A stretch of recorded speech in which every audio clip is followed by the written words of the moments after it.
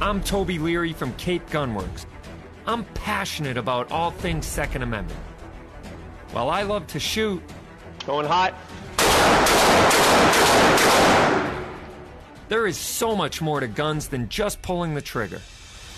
A free and armed society is a responsible and self-reliant one.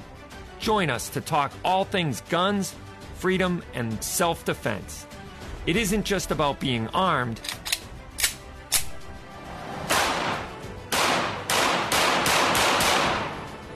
It's about being responsibly armed. So load and make ready.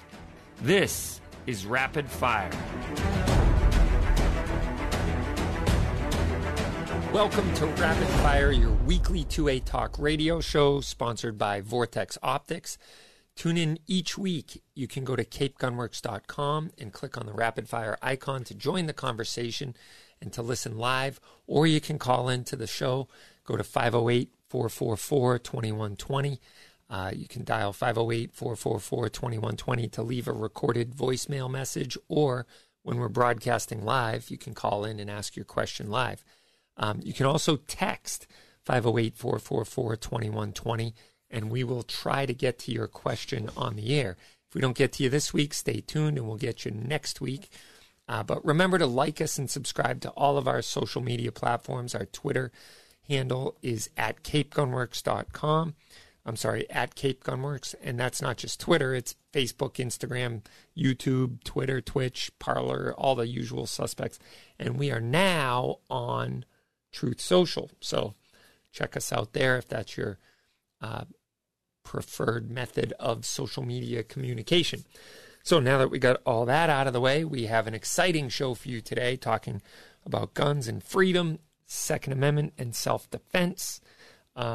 We just took in a really cool collection of Enfield jungle carbines. So we got some British 303 jungle carbines. We have, a good size collection of them from a collector.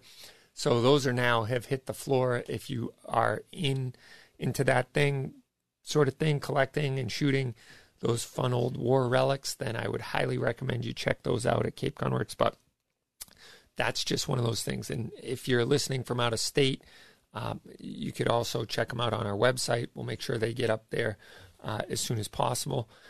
So that's one of the things that happened in the last week. But we've got all kinds of stuff going on. We have Rob Pincus in town for the Personal Defense Network training tour. He's doing 2 days of classes for us. We're going to have him on in the second break here, the second segment, to talk a little bit about that and some of the other stuff that's going on in gun world. And we have Clint Macro giving us an update for the PDN training tour later on in the show as well.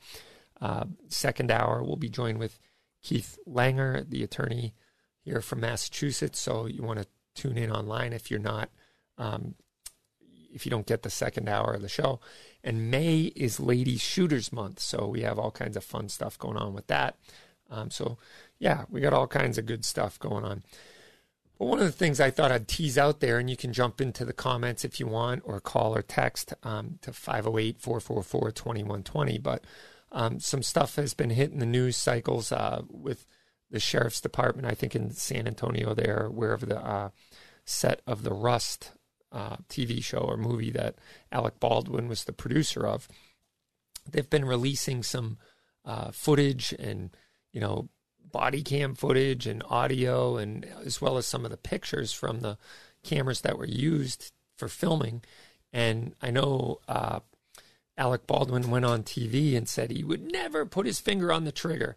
He would never do that. And he was pretty emphatic about it. Well, unfortunately, it was a dumb move to go out there and say all that stuff when you were being filmed in the process of doing what you were doing.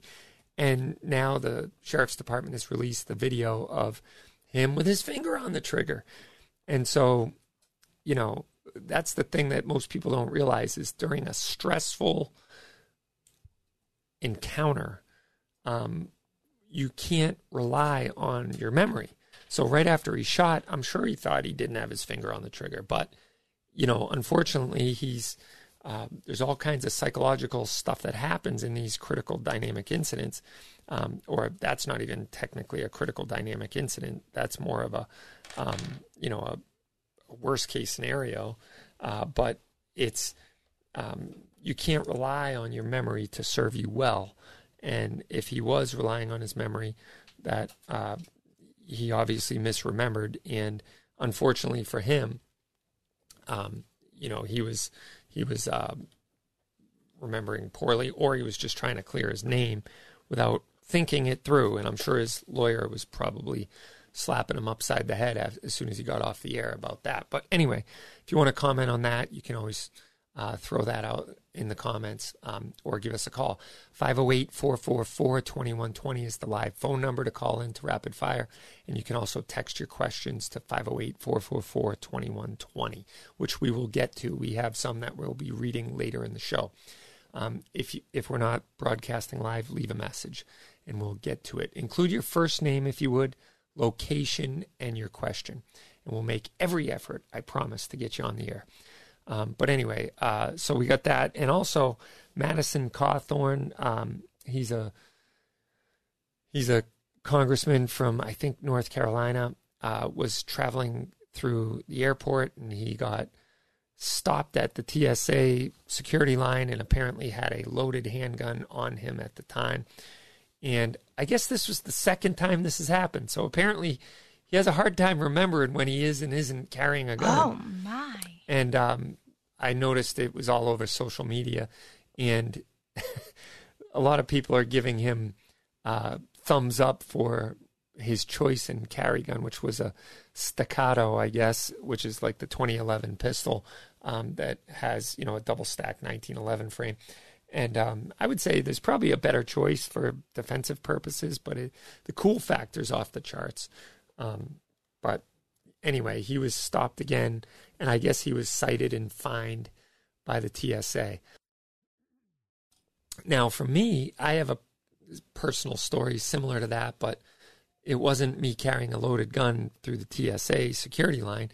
It was I forgot, and it was, honest mistake on my part when I was leaving Alaska to get to fly home after a trip. And I had my gun in the luggage in the suitcase, and I forgot to declare it. I've traveled with firearms many times, and it's a fairly easy process to do it. You just fill out a card and declare your firearm to the person checking your bags. They put the card in the box, you close it, you lock it, and it's on its way. Well, if you forget to do that, I found out the hard way that they do x-ray that luggage. And when I was just about to board my plane with my halibut fish and chips, which is another story, you don't want to sit next to the guy on the plane who's got his fresh halibut fish and chips. But anyway, they said, Mr. Leary, could you possibly be traveling with a firearm today? And I turned ashen white and said, why, yes, I am. They said, did you forget to declare it? And I said, I think I did. So I had to do the O.J. Simpson and run, not the latter O.J. Simpson, the earlier Avis commercial when he'd be sprinting through the airport, back out through the security line while I met with a uniformed police officer and explained to him that it was an honest mistake. And when we opened the case, he saw the firearms declaration card. But then he wanted to talk about what gun I brought to Alaska. And, oh, that's a cool gun. I, at the time, was carrying my Car K40.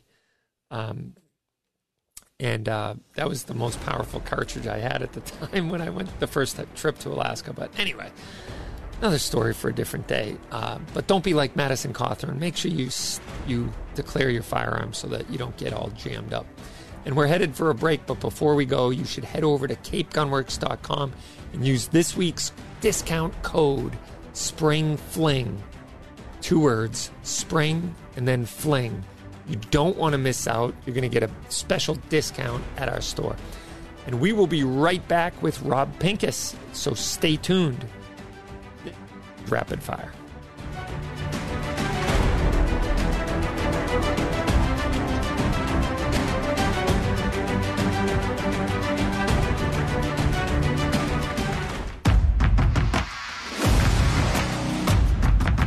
If you crave versatility in a tactical reticle, the new AR-BDC-3 delivers, with a host of features you need to adapt in the field. A 1 MOA center dot provides a precise point of aim, while the surrounding 16 MOA open circle helps get your eye into the center faster for rapid target acquisition in close quarters. The AR-BDC-3 also adapts to a variety of light conditions. The center dot and surrounding open circle illuminate for low light shooting, and because the reticle is glass etched, it can also function without any illumination. When you need to go long, the upper ranging feature allows you to range silhouette targets out to 600 yards, while the bullet drop compensator, or BDC, keeps you on target out to 650 yards. Plus, you get wind holds for 5, 10, and 15 mile per hour winds. The AR-BDC-3 is specifically tuned to the ballistic performance of most common 5.56 loads out of an AR-15. There are resources in the reticle manual for conversions to .308, and as with any BDC, information gathered from a chronograph and ballistics calculator can adapt these hash marks to any other caliber and its own unique ballistic curve. From point blank to way down range, adapt with the AR-BDC-3.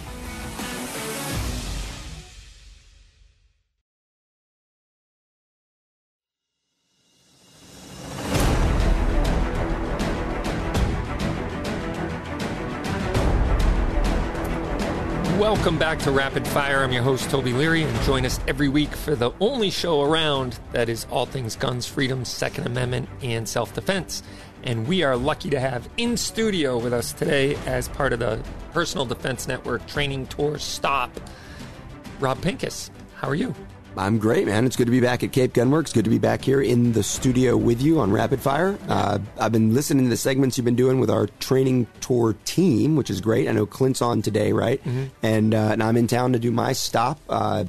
It's always great to be here. You know, the fact that you've taken this show on and put it here in the shop, I think it's awesome. Mm-hmm. And I appreciate you sharing all the information you guys do in the shop, and especially what you now do outside of the shop as well. It's super cool. Yeah, I might be needing a bigger studio at some point. This is a little cramped quarters in here, but it is. I forget we're on camera because it's.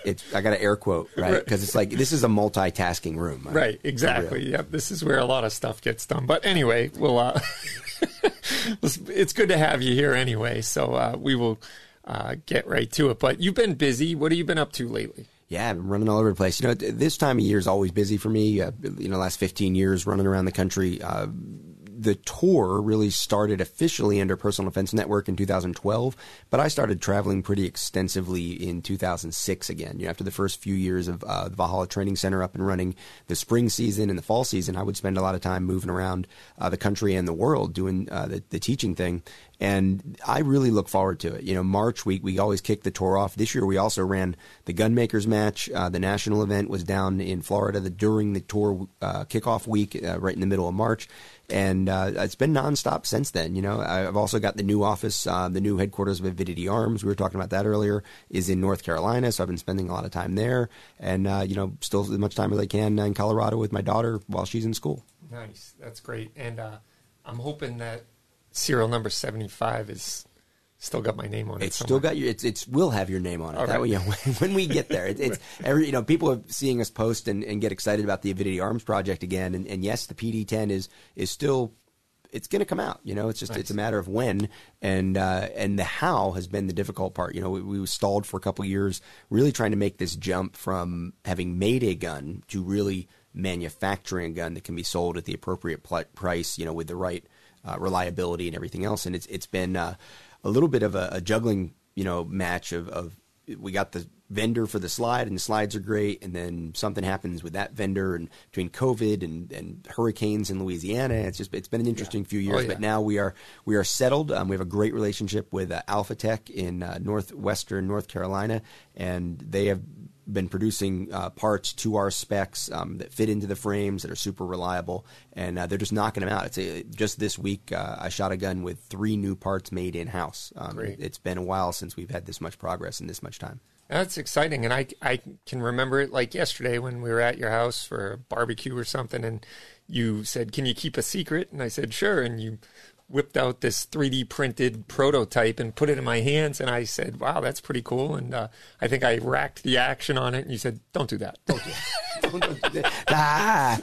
Don't break the thing. And now I do my own 3D printing, so we can break them as much as we want, right? But 7, 8 years ago, whenever that probably was, probably about 7 years ago, that was a very expensive 3D print. If I had any idea, I just would have bought my own printer back then. Yeah. We got 2 of them singing now here at the shop, and we're printing all kinds of Massachusetts freedom gizmos or anti-freedom gizmos, like magazine blockers and stuff like that, and putting them to good use. But it's amazing how far they've come. But that's exciting about the Avidity Arms and the training tour. And you've been doing the usual circuit of shows and talks and along the way, I'm sure, right? Yep. Yeah. Hitting some of the regular stops. This year I've been doing a lot more, obviously, with the gun making for the last couple of years. So a lot of the time when I'm traveling around, just like we did a regional event for the gun makers match here, we did a gun building event. I'm starting to do a lot more of that too as I travel around. So not just necessarily formal building events, but really helping gun shops and gun owners understand how they can get into, the hobby or how they can support the hobby. And there's still a lot of misinformation out there and a lot of misunderstanding. Some of it does come from the anti-gunners or the misinformed or willfully ignorant politicians. But even inside of the gun community, there's still a lot of questions being asked about, what's legal. Obviously, the rule changes is something that definitely people need to have on their mind. But even before the rule changes, people are very interested in private gun making now in a way that they really weren't a decade ago. Yeah. And gun shops and industry companies are looking at how they can support private gun making because it really doesn't compete with their bottom line. It doesn't compete with what they're doing. It gives them something else to do for their customers. Gives you another whole revenue stream, really. If you keep all the parts that go along with it, you can certainly sell to it. Absolutely. It's not much different than, the SIG, in my opinion, did something genius with their fire control unit come out, and now Wilson Combat makes a lower for it or a frame for it, or one of the other groups out there. They make even Polymer 80 makes a grip frame for it. And so you got this serialized part that is a gun, but you get the accessories. There's no reason we couldn't do the same with the unserialized, private homemade gun parts. And I think you've done a great job shedding light on that. And because, even in the industry for a while, like that whole side of it was still kind of like, it was like the second class citizen of the gun world where like, I want one that doesn't have a serial number because I don't want anyone to know I own it. And it was kind of like whispered, and it's like, well, you've done a great job of kind of shining the light and saying, look, there's nothing wrong with that. Like, I'm a responsible gun owner. I'm not out robbing banks, and there's no reason I can't. I'm not a prohibited person in the first place, so there's no reason I can't make my own gun. And who cares if you know about it or not? There's nothing wrong with that. Yeah, it's really important. I mean, if you're hiding it, it's not free, right? It's not freedom if you're having to hide your activities or if you're afraid to talk about your activities. And I get it. Like some people have jobs or families. It makes it difficult. But at the end of the day, we shouldn't be hiding it as if there's something wrong with it, especially inside the gun community. And that whole, kind of looking at it sideways inside of the gun community, we know that there's cliques and there's groups and there's people like guns with wood on them and other guys only like plastic guns or whatever. There's always going to be that kind of a thing. But one of the reasons, and obviously I'm not the only one, there's a whole army of people out there now promoting the freedom hobby of gun making, and a lot of people that are very involved in it have sort of come out of the shadows or come out from behind their codename accounts on Twitter or whatever to share their experiences. Just on Saturday, I actually built one of the fire control units. There's a do-it-yourself fire control unit that emulates the SIG unit that goes into the 320, made by JSD Supply, and one of the guys who goes by Mr. Snow, but his name's John. He's been out there. He's been very public about his gun making. I spent some time at his workshop, and this guy is one who's really become an incredible advocate for the hobby and a great face of the hobby, and he's even doing some media stuff now. And like I said, he's not the only one. You met Matt Holmes, right. 2A 3D Print. Yep. He's definitely one of the guys out there up here in New England who's doing a lot for the hobby and for the makers. So it's something that I do think there's a bigger lesson inside of the gun community too. You don't have to like gun making. You don't have to want to get involved in gun making, but you shouldn't be bad-mouthing gun makers. Right. No, absolutely. And I definitely think it really brings in a sharp focus the government's role and oversight and all of it. And I think you even talked about it a little bit on a recent appearance on NPR, right? You did a show there, and actually David Chipman was on it with you, right? And he was on the show live, and I had a pre-recorded segment, which was just a whole backstory. It was supposed to have, it was originally sort of pitched to me as a round table, right, quote unquote, which I kind of heard as like debate, but be friendly NPR word. Then they ended up at the last minute asking me to pre-record my segment.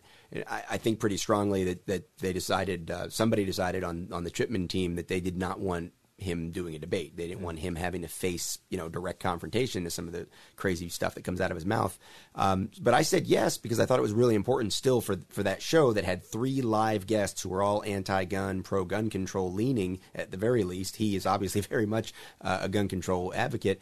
There was a mayor of San Diego who banned all ghost gun, quote unquote, all gun making and all gun parts. And then there was a researcher who I actually have talked to a lot. He's one of the guys that runs research out of Johns Hopkins.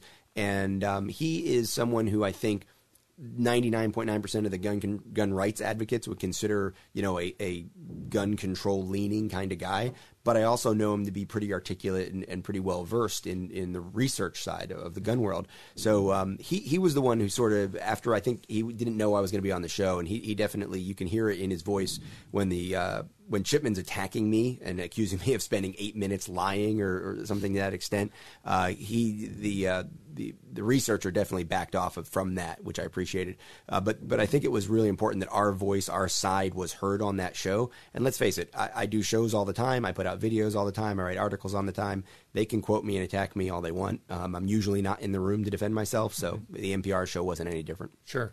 You said something interesting, and I know we got a break coming up that I want to hold the thought over. But you said basically that as we see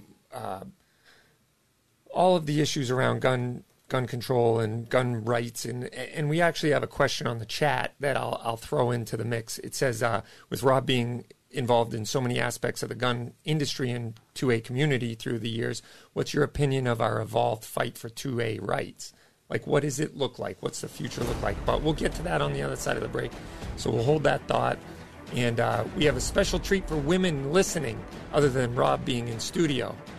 May is Ladies Shooters Month here at Cape Gun Works. And we have a special First Shots course for ladies only. If you have been thinking about getting your gun license or you would like to try shooting for the first time, go to capegunworks.com and click on the class calendar to sign up for the ladies only First Shots on May 7th. This is Rapid Fire. We'll be right back.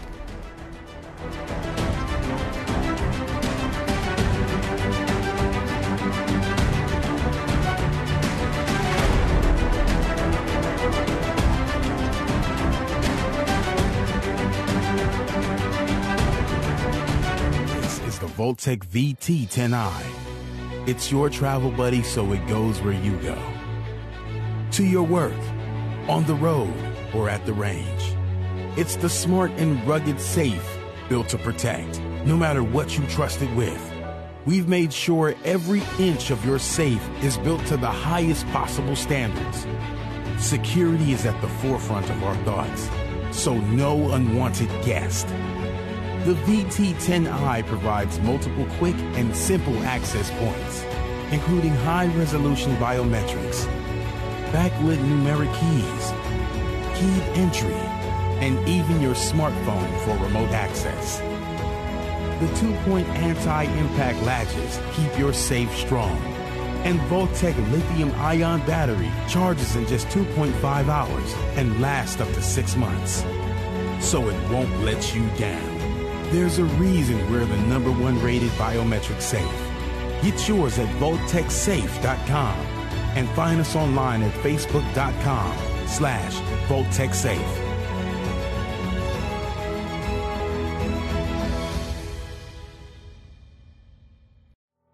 If you're looking for legal protection, text CGWMA to 281-603-0066. Text CGWMA to 281-603-0066 for a special offer from U.S. Law Shield on self-defense insurance. Text CGWMA to 281-603-0066 to get a special offer from U.S. Law Shield today.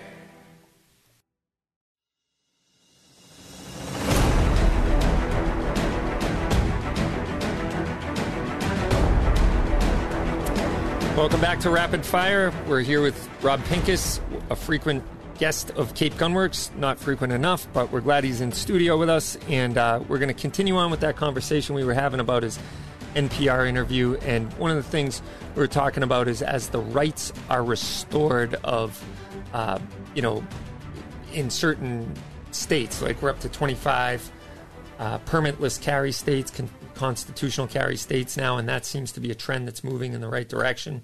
How do you see that progressing, or as the texter said, our evolved fight for 2A rights in the near future?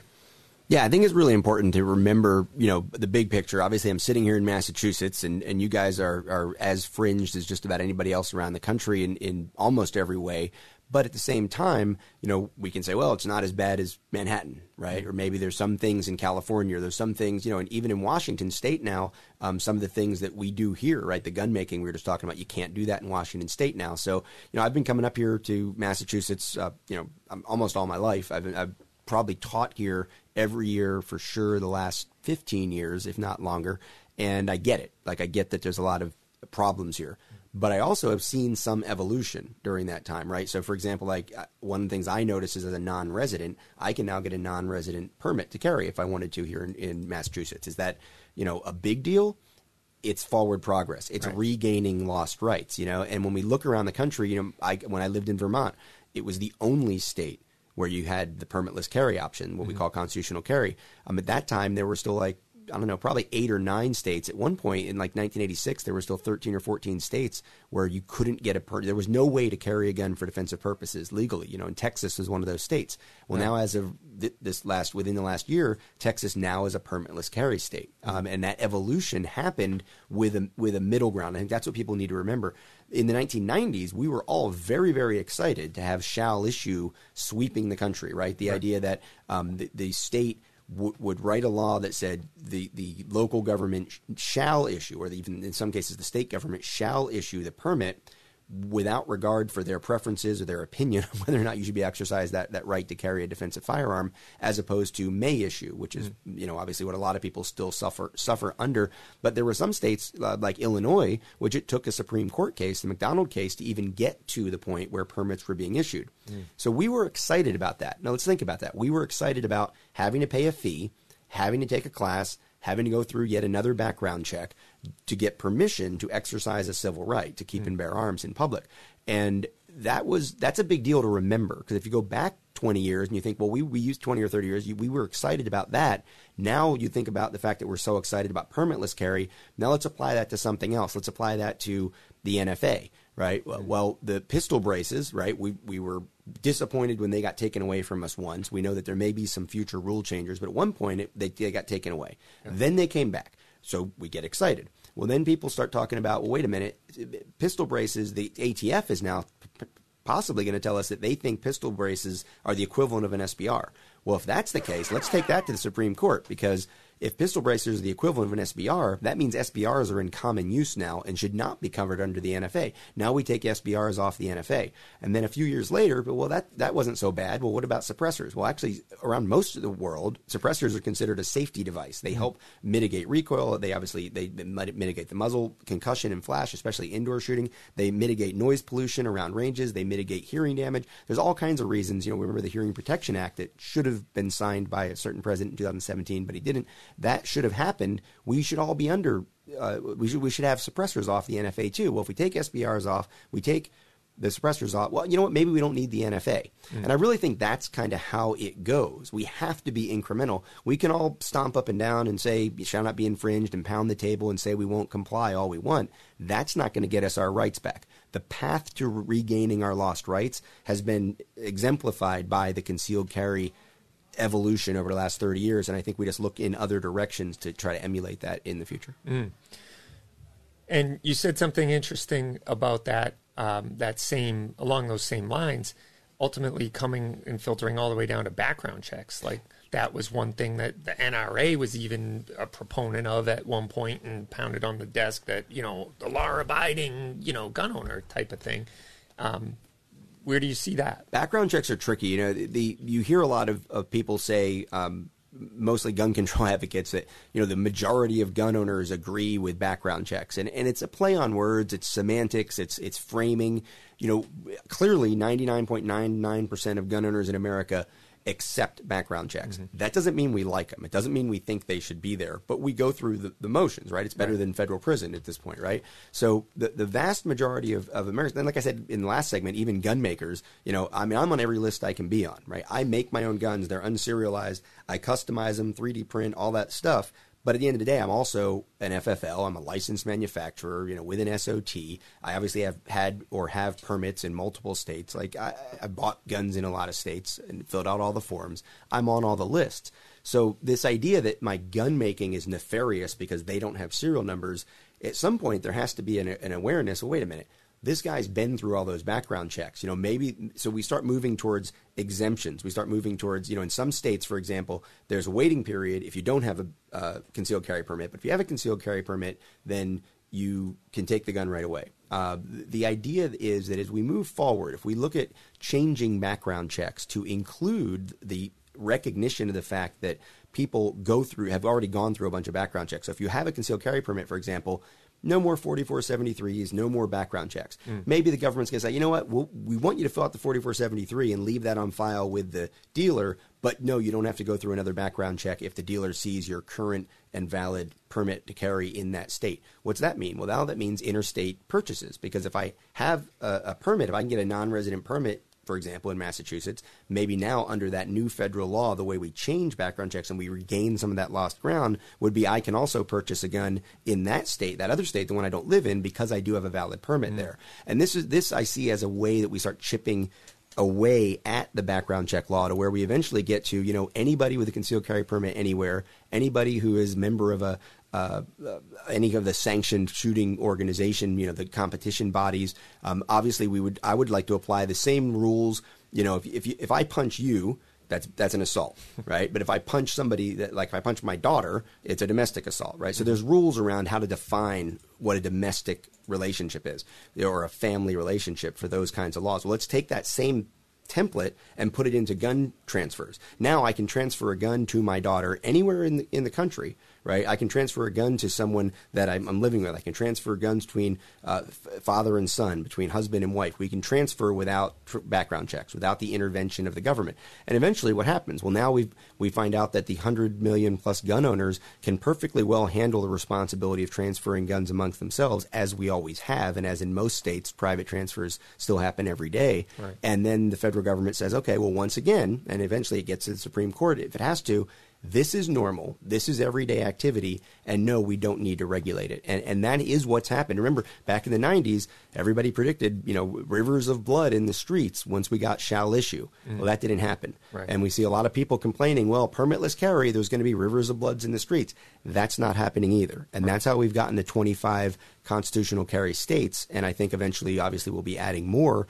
Will we get to 50? Probably not until the federal government makes it so, but eventually the federal government looks around, and the Supreme Court especially looks around and says, this is normal, and those states that aren't on board, you're in the wrong. Right. No, I think that's very well said. And, as a gun store owner, all I see every day is the inconvenience of responsible citizens that are here to buy their 10th gun, and because they got a name like John Smith, they have to wait 4 days, even though they've been through the background check a million times. Even on the permit side, you said, I just actually hung up on the phone with a guy who is 2 hours north of here, north of Boston. He called, he said, yeah, I'm just checking on my background check.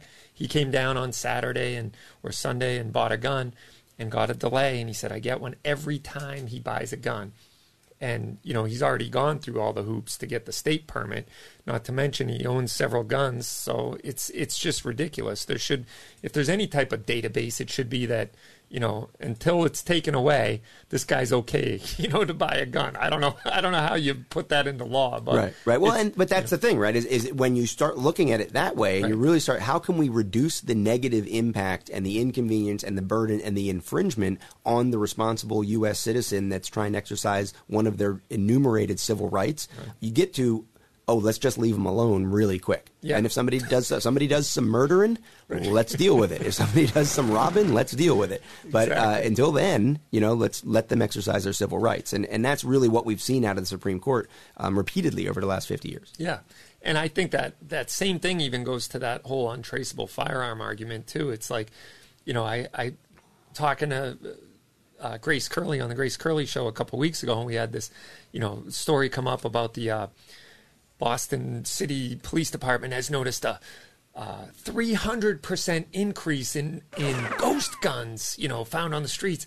And then you look at the statistics, and it's like there was 17 found on, taken off people in 2017, and that went to 23 in 2018, and now it's made a huge leap to 58 in 2022. So, this is an epidemic on the streets, and it's like, no, those same people are violating the law anyway with, obliterating their serial numbers and stealing guns, and they're bad people to begin with. You're going to still have to deal with that.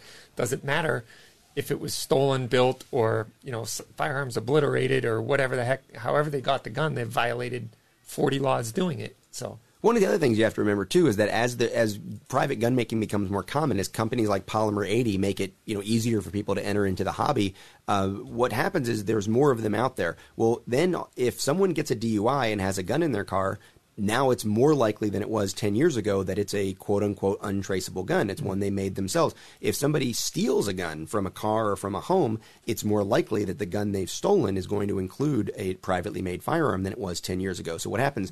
Guns confiscated or guns found on crime scenes, don't read that as somebody got shot, because that's quite often not the case. So that 57 guns, if you ask the follow-up question, how many of those were actually being used in a violent crime, it's probably pretty low. Think of it this way. The President of the United States, one of the most influential people in the world, at the White House, one of the most important places on the planet, couldn't actually bring anyone to speak against ghost guns a couple weeks ago.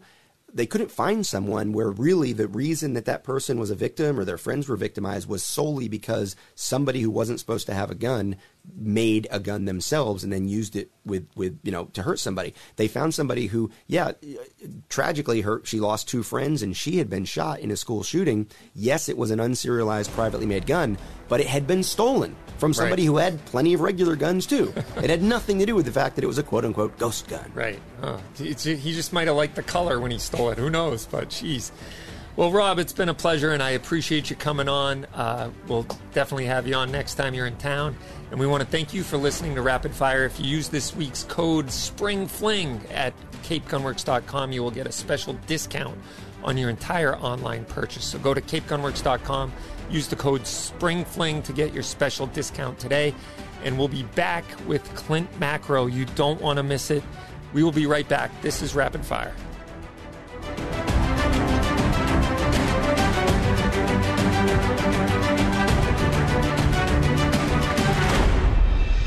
If you're looking for legal protection, text CGWMA to 281-603-0066. Text CGWMA to 281-603-0066 for a special offer from U.S. Law Shield on self-defense insurance. Text CGWMA to 281-603-0066 to get a special offer from U.S. Law Shield today.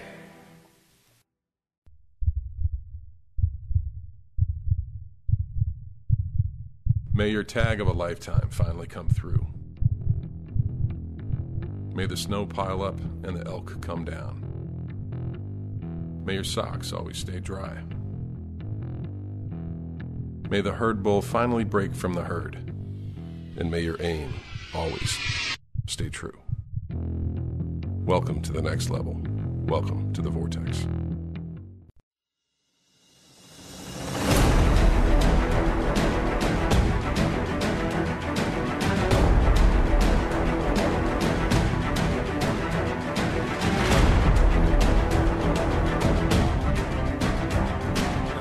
Back to Rapid Fire, your weekly show about all things guns, freedom, Second Amendment, and self-defense.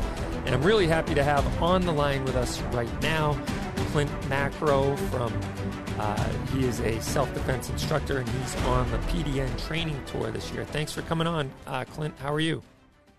Oh, I'm great, man. Thanks for having me on the show. Anytime. And why don't you tell everyone what it is you're doing on the PDN training tour and a little bit about yourself?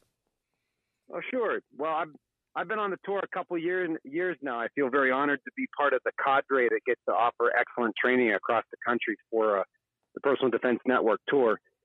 My company is the Trigger Pressers Union, and I teach end users, instructors. I help to empower my fellow Americans to exercise their rights so that they can be their own family first responder and be not only armed but well regulated. I think that's very important.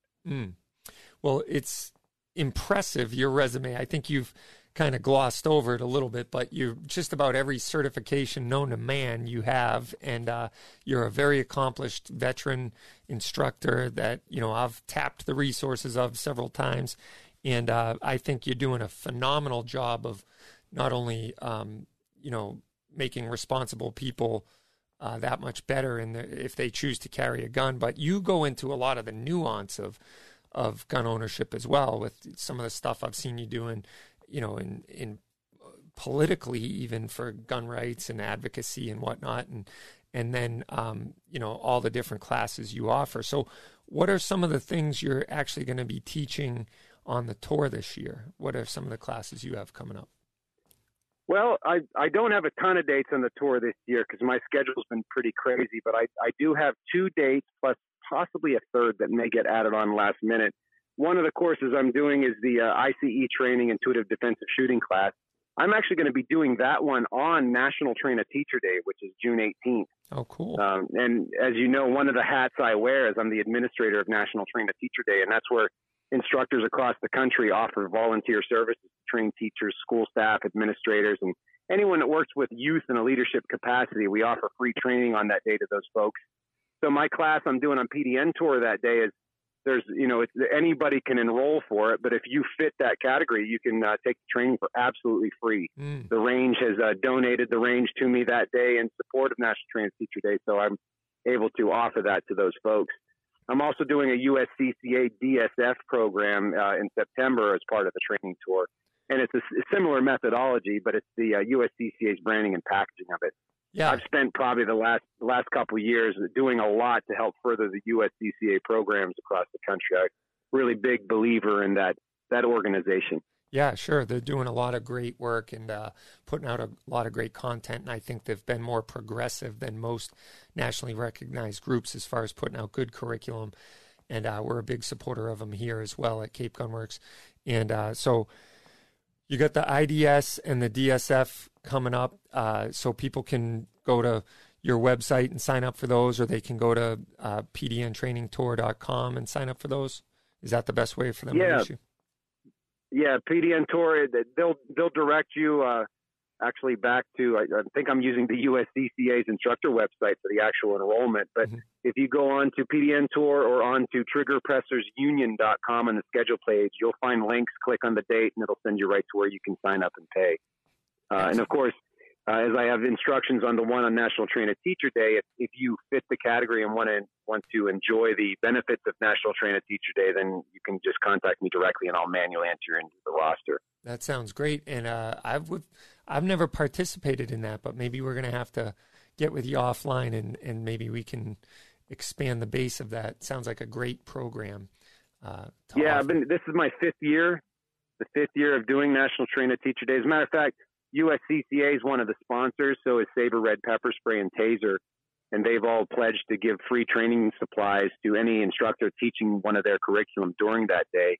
But we've kind of partnered up the last year or two with the Armed Women of America, formerly the Well Woman Shooting League, Girl in the Gun, and DC Project. They're helping me spread the gospel about it to try to get more people to take advantage of the training. But you know, there's all kinds of training available, whether it's defensive training like I'm going to be doing, like firearms defensive training, or some people are teaching first aid, awareness, you know, just how a gun works. Lots of people are doing like an NRA basic pistol type class, just so those teachers can just learn how a firearm functions. And if one thing they walk away with, you know, understanding how to safely apply the safety rules, but also to know, hey, when that gun's at slide lock, it can't go bang. Yeah. That's time to run, hide, or fight.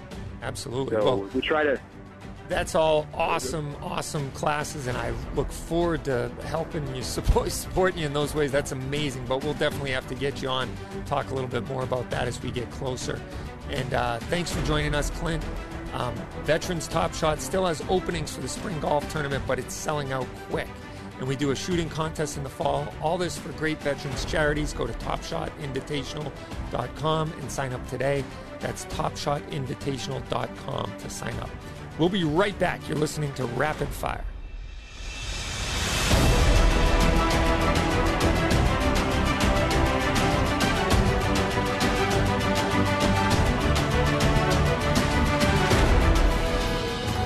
Made in America since 1949. Family owned and operated. Legendary performance. This is Hornady. Federal delivers a knockout punch with the leading defensive ammo on the market. Federal Punch hollow points are accurate and reliable in all defensive situations. When you need reliability designed to provide a balanced mix of effective penetration and expansion, you need Punch defensive ammunition from Federal, the leader in nickel-plated brass ammo with a sealed primer to deliver reliable feeding and ignition. Get Federal Punch defensive hollow point ammunition here at Cape Gunworks. Snap Safe, featuring a pry-resistant 3/16-inch solid steel door, 2300 degree Fahrenheit 1-hour fire shield protection, and a lifetime warranty. Snap Safe, a modular safe with welded safe security. If you're looking for legal protection, text CGWMA to 281-603-0066. Text CGWMA to 281-603-0066 for a special offer from U.S. Law Shield on self-defense insurance. Text CGWMA to 281-603-0066 to get a special offer from U.S. Law Shield today.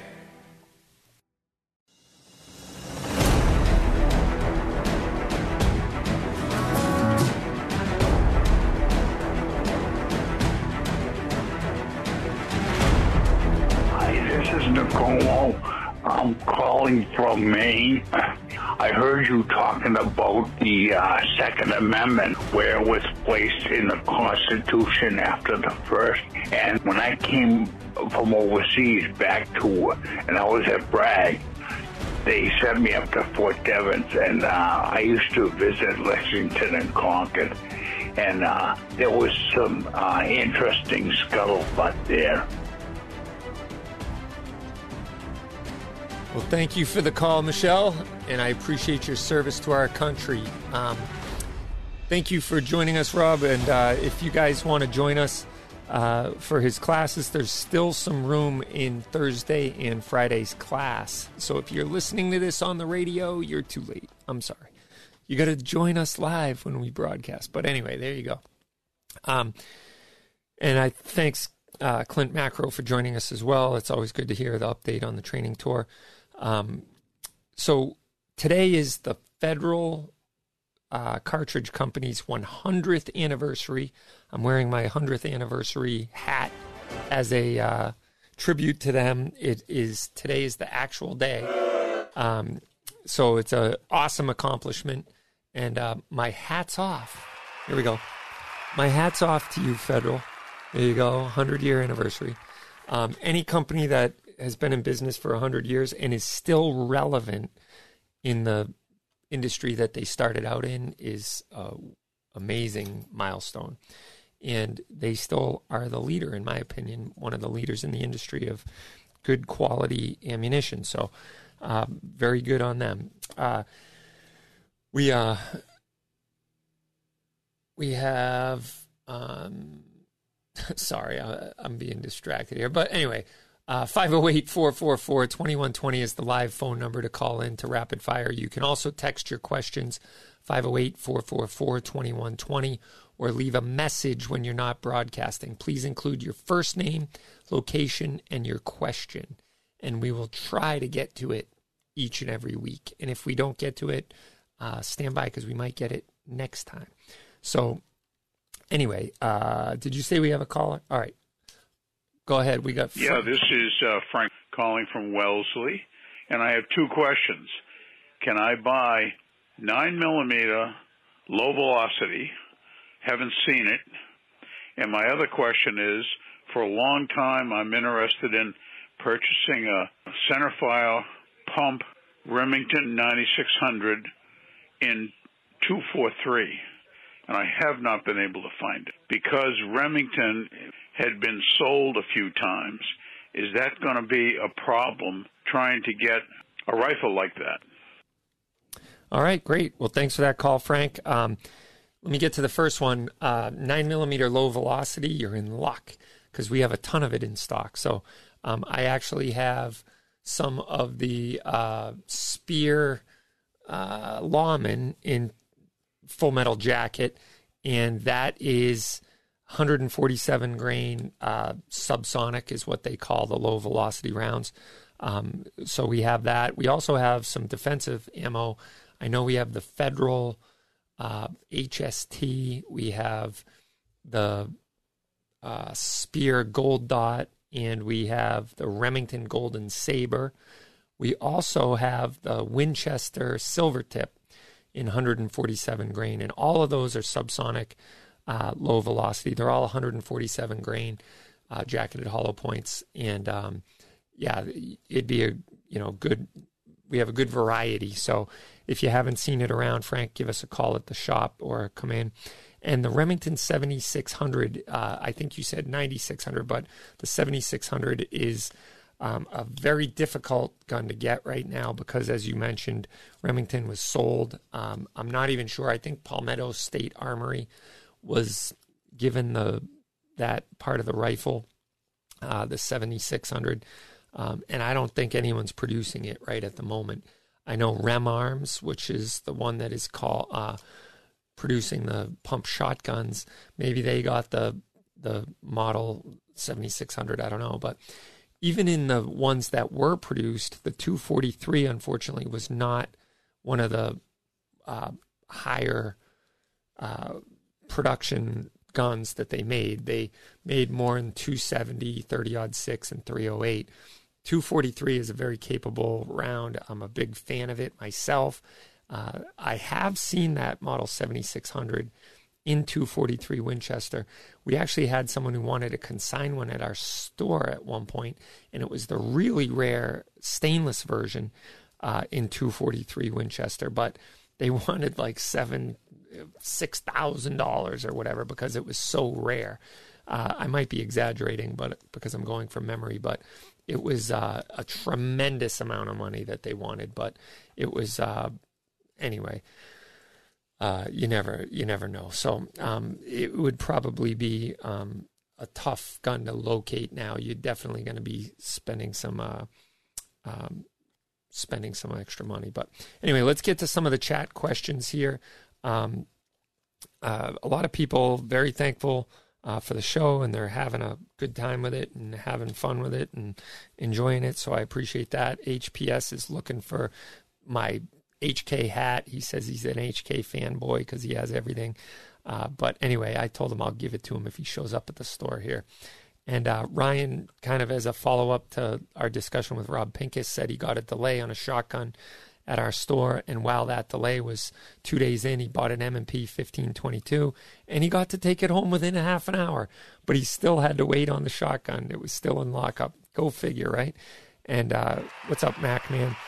He's saying, what's up, Toby? Hope all is well. And Roy, appreciate your much-needed 2A service. Massachusetts needs you. Well, I think I take that as a compliment. Let's put it that way. But anyway, so yeah, very cool. Some people are saying that the studio is authentic looking. I don't need a new studio. I don't know about that. I think it's a little amateurish if you ask me. But anyway, this Saturday we have, and Michael O'Donnell says AR-15 is the modern musket, and I would agree with that. Did you hear about the ATF ruling on the AR-15 being the most common rifle owned by law-abiding citizens, and because they mentioned it in writing, that might be the end of assault weapons ban? Well, it certainly should, because the Heller and McDonald cases, they use language like common and ordinary at the time. So if the gun is in common use and ordinary, that is the gun that the government can't restrict. So if the AR-15 is the most owned gun, it proves that it's common and ordinary, so the government can't restrict it. You might be onto something there, Michael. That would be a great, right now we just need the Supreme Court to come out with their decision on, the New York State Pistol and Rifle Club versus Bruin, and that's what we're all stand by on. I'd love to see them rule, and that could come out pretty soon, hopefully. It looks like it's next up on their docket, so we live in hope. Fingers crossed. We're saying our prayers at night. All right, that's the end of the first segment. Time flies when you're having fun. Thank you for tuning in, and remember, the show ends here, but it goes on for another hour, so you don't want to miss out. Go to CapeGunworks.com and click on the rapid fire icon, and make sure you call or text the rapid fire line 508-444-2120. You can ask questions, you can check out some of our online content, and freedom will always be on the right side of history. I'm Toby Leary. Don't go away.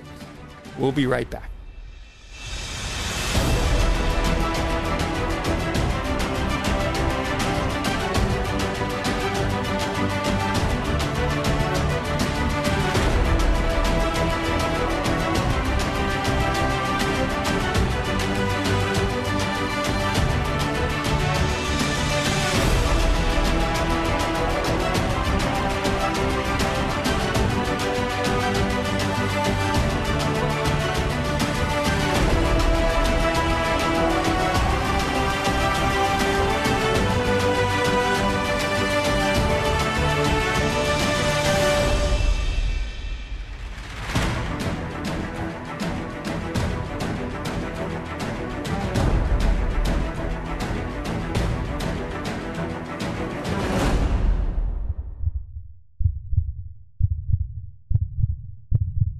May your tag of a lifetime finally come through.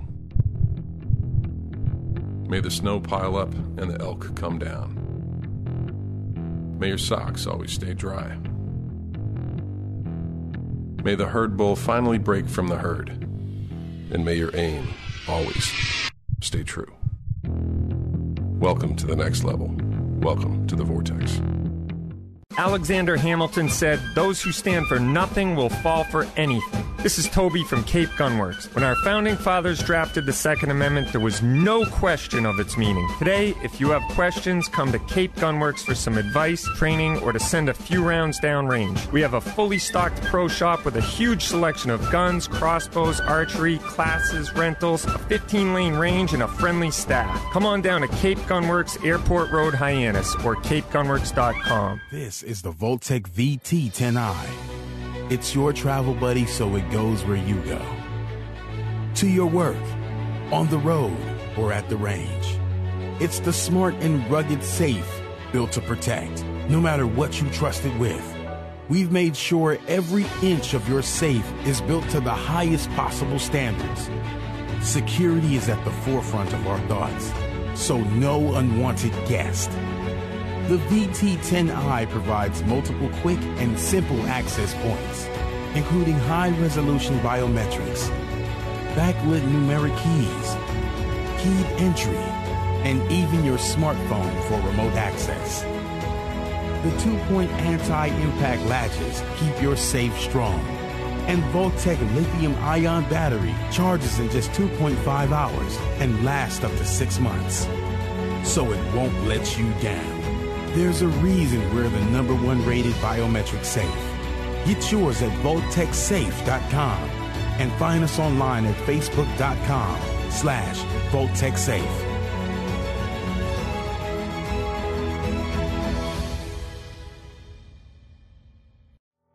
If you're looking for legal protection, text CGWMA to 281-603-0066. Text CGWMA to 281-603-0066 for a special offer from U.S. Law Shield on self-defense insurance. Text CGWMA to 281-603-0066 to get a special offer from U.S. Law Shield today.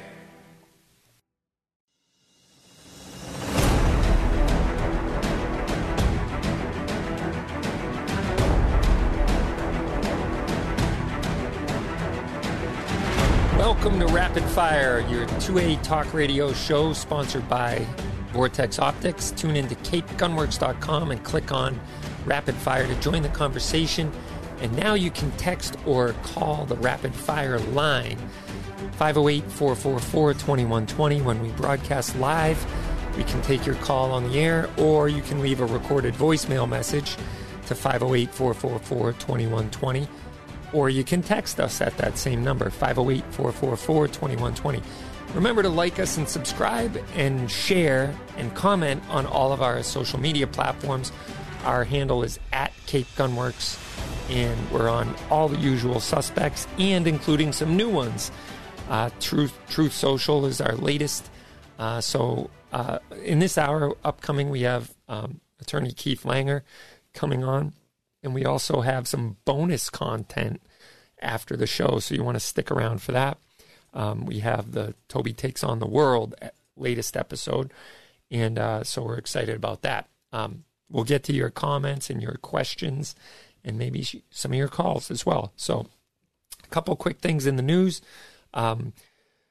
We have a question from somebody who moved to Massachusetts from Texas, and they have left some guns in Texas, and they've now secured their license here in Massachusetts.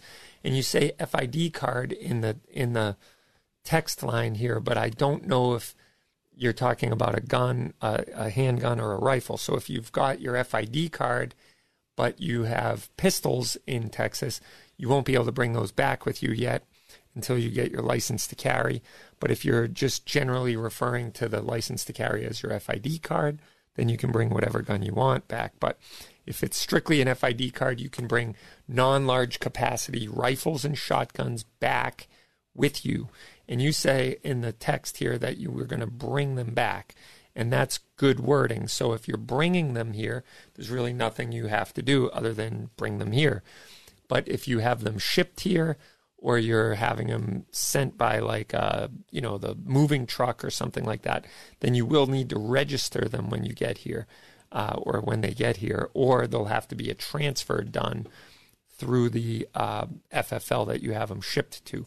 But if you're simply bringing them with you as you drive back to the state, since they're already your guns, and since you're already a resident of this state and you already possess your proper license, there's nothing further you need to do on that. So that's one of the advantages of bringing them with you. So great question, though, and I know it's clear as mud, and it's oftentimes confusing, and I'm sure it's as confusing for law enforcement that have to enforce these laws, et cetera, et cetera. So that's just the world we live in, and we'd love to see the laws restored, the rights restored, and some of these laws go away in the future.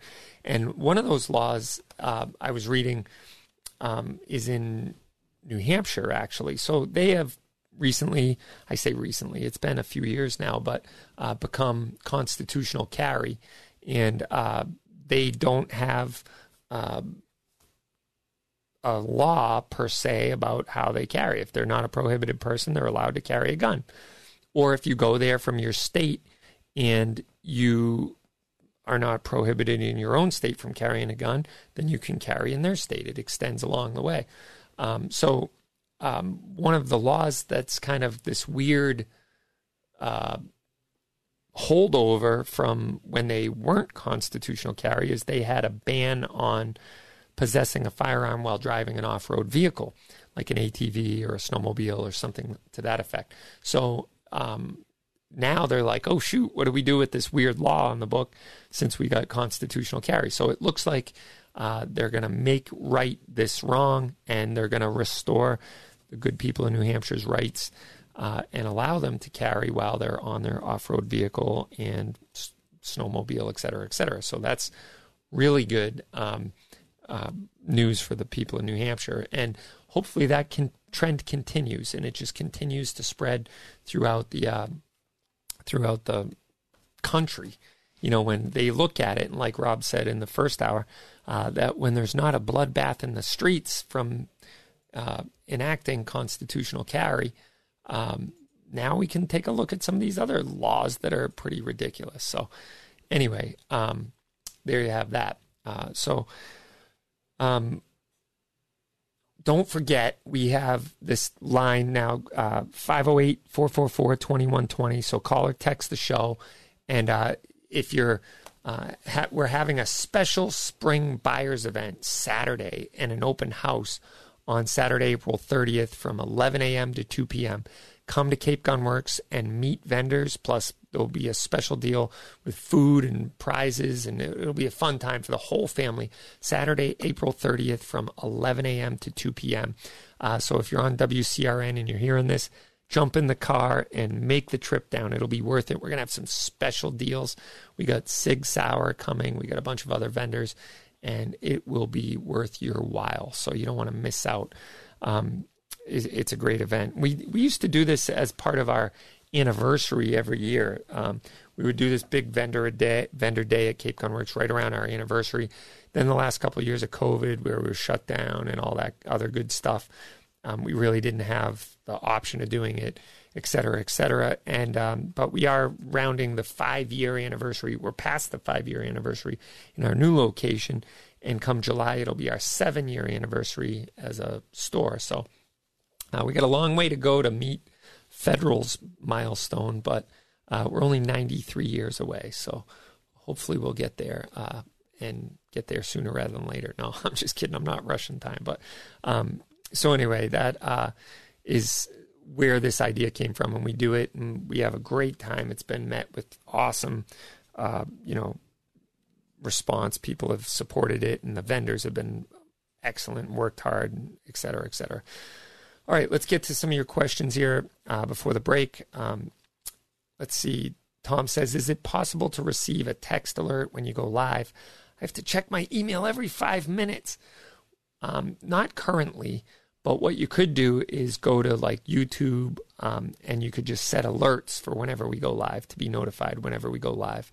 I think you can do that on YouTube and Facebook. So they'll set alerts, and, so just like us and subscribe on YouTube, and you'll be able to get alerted whenever we go live. So you don't have to check your email every 5 minutes, but it's a great question. Maybe someday we'll get to that level of technology.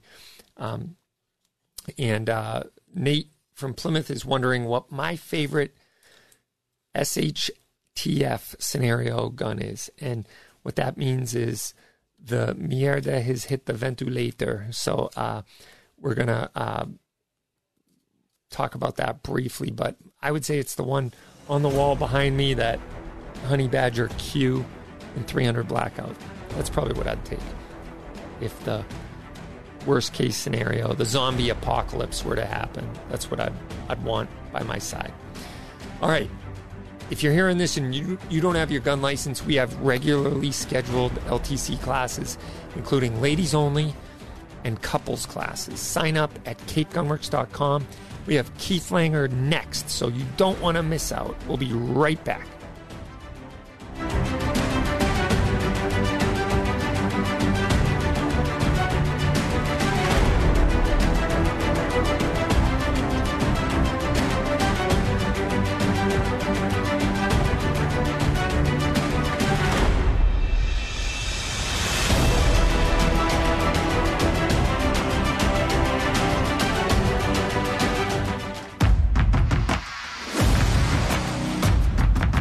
If you crave versatility in a tactical reticle, the new AR-BDC-3 delivers, with a host of features you need to adapt in the field.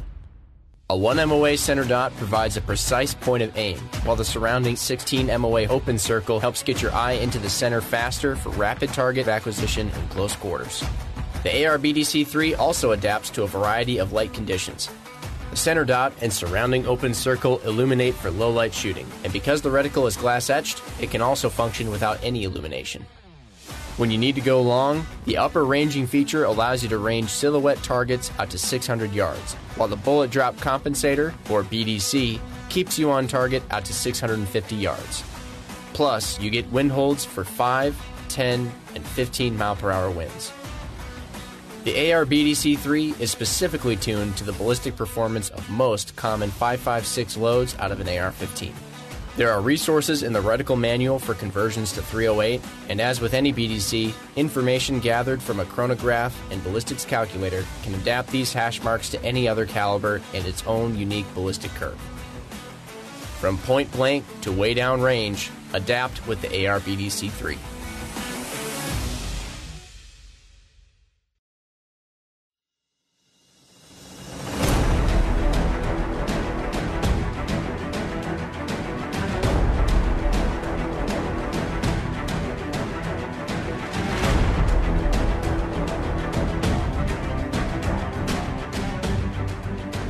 Welcome back to Rapid Fire, your weekly show, all things guns, freedom, Second Amendment, and self-defense.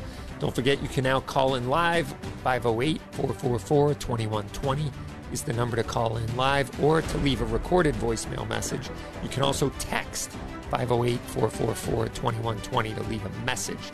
Once again, that's 508-444-2120.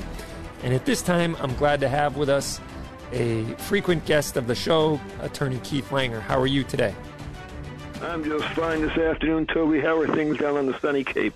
It is a beautiful day, and things have slowed down significantly. So if you want to come in and not have shoulder to shoulder at the gun counter, it's a good time to come down. Everyone's probably putting their boats in the water, and as the temperature warms up, so it's a good time to come and buy. But one of the questions we get on this show all the time, and we sometimes seem to have to answer it many times, but I figured we'd get the authority on the subject in and put it to bed once and for all. I'm sure we'll have to talk about it again, but it's just, one of those things that Massachusetts law is so fuzzy and muddy, and it's obviously that way on purpose. But one of the questions we get is, hey, if I'm driving with my gun to the gun range, do I have to have it in a case locked, and does it have to be a hard case, and does it have to be locked up, or if it's just a bolt action shotgun or bolt action rifle, can it be unloaded but uncased and unlocked? So I figure, why don't we get Keith on here and talk about that? So what do you say, Keith? Well, the first thing we need to do is distinguish storage from transportation. Because if you park your car on the way to the range when you get your coffee, theoretically it can be deemed storage, if they want to play those games. And any gun, if it's stored, has to be in a locked container or have an approved trigger lock on it. There's no real definition for a locked container. If you have a luggage bag with a luggage lock on it and your pistol in it, that meets the language of the statute, which is 131 131L, excuse me. Storage is 131L. Okay. Now, the more important question for this afternoon is, are firearms in a vehicle, which is 131C. And that's very different.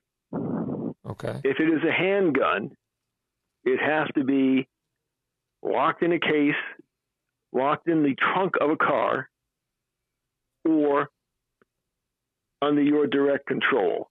And that's where it gets fuzzy. What is direct control? Glove box? Not really. Console? Possibly. On your person in a holster? Yes, the way to go. So any handgun and any quote-unquote large capacity rifle or shotgun, again, unloaded and locked in the trunk or locked case or the proverbial other secure container.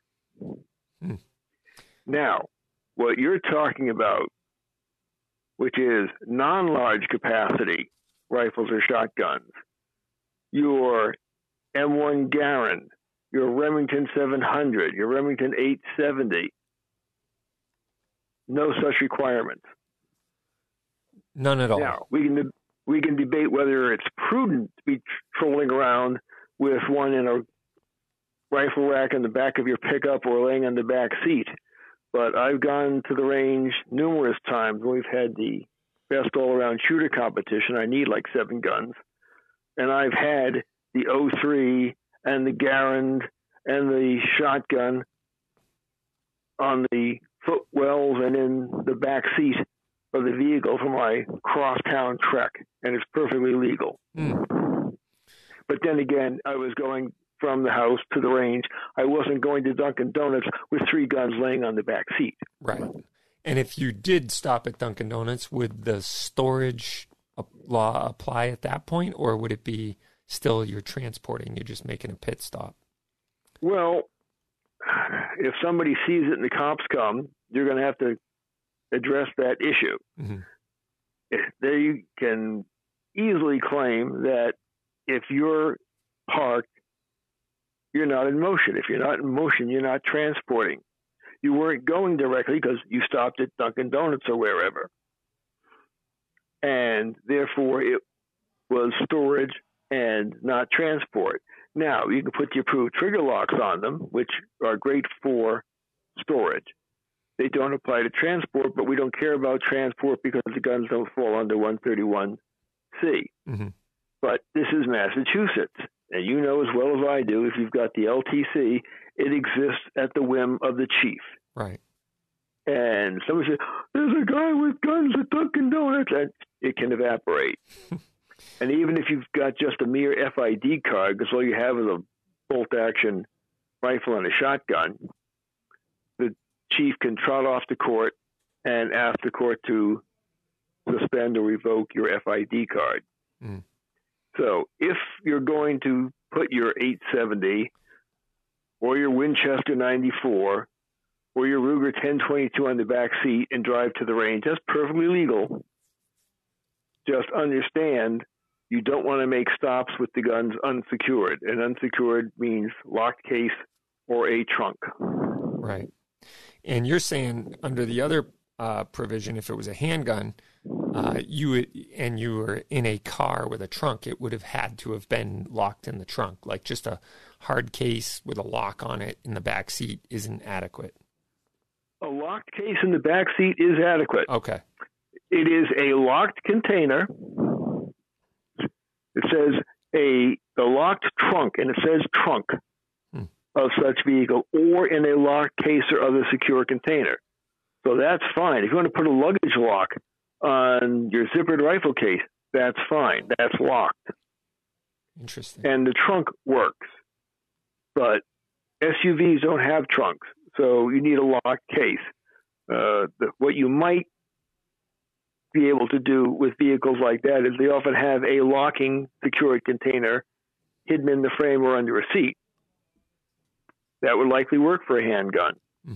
But you can't just toss the gun in a case in the back of your SUV and say, well, it's like a trunk. No, it's not. Right. It's not a trunk. It's not like a trunk. And if you're going to put it in your back storage area, make sure the case is locked.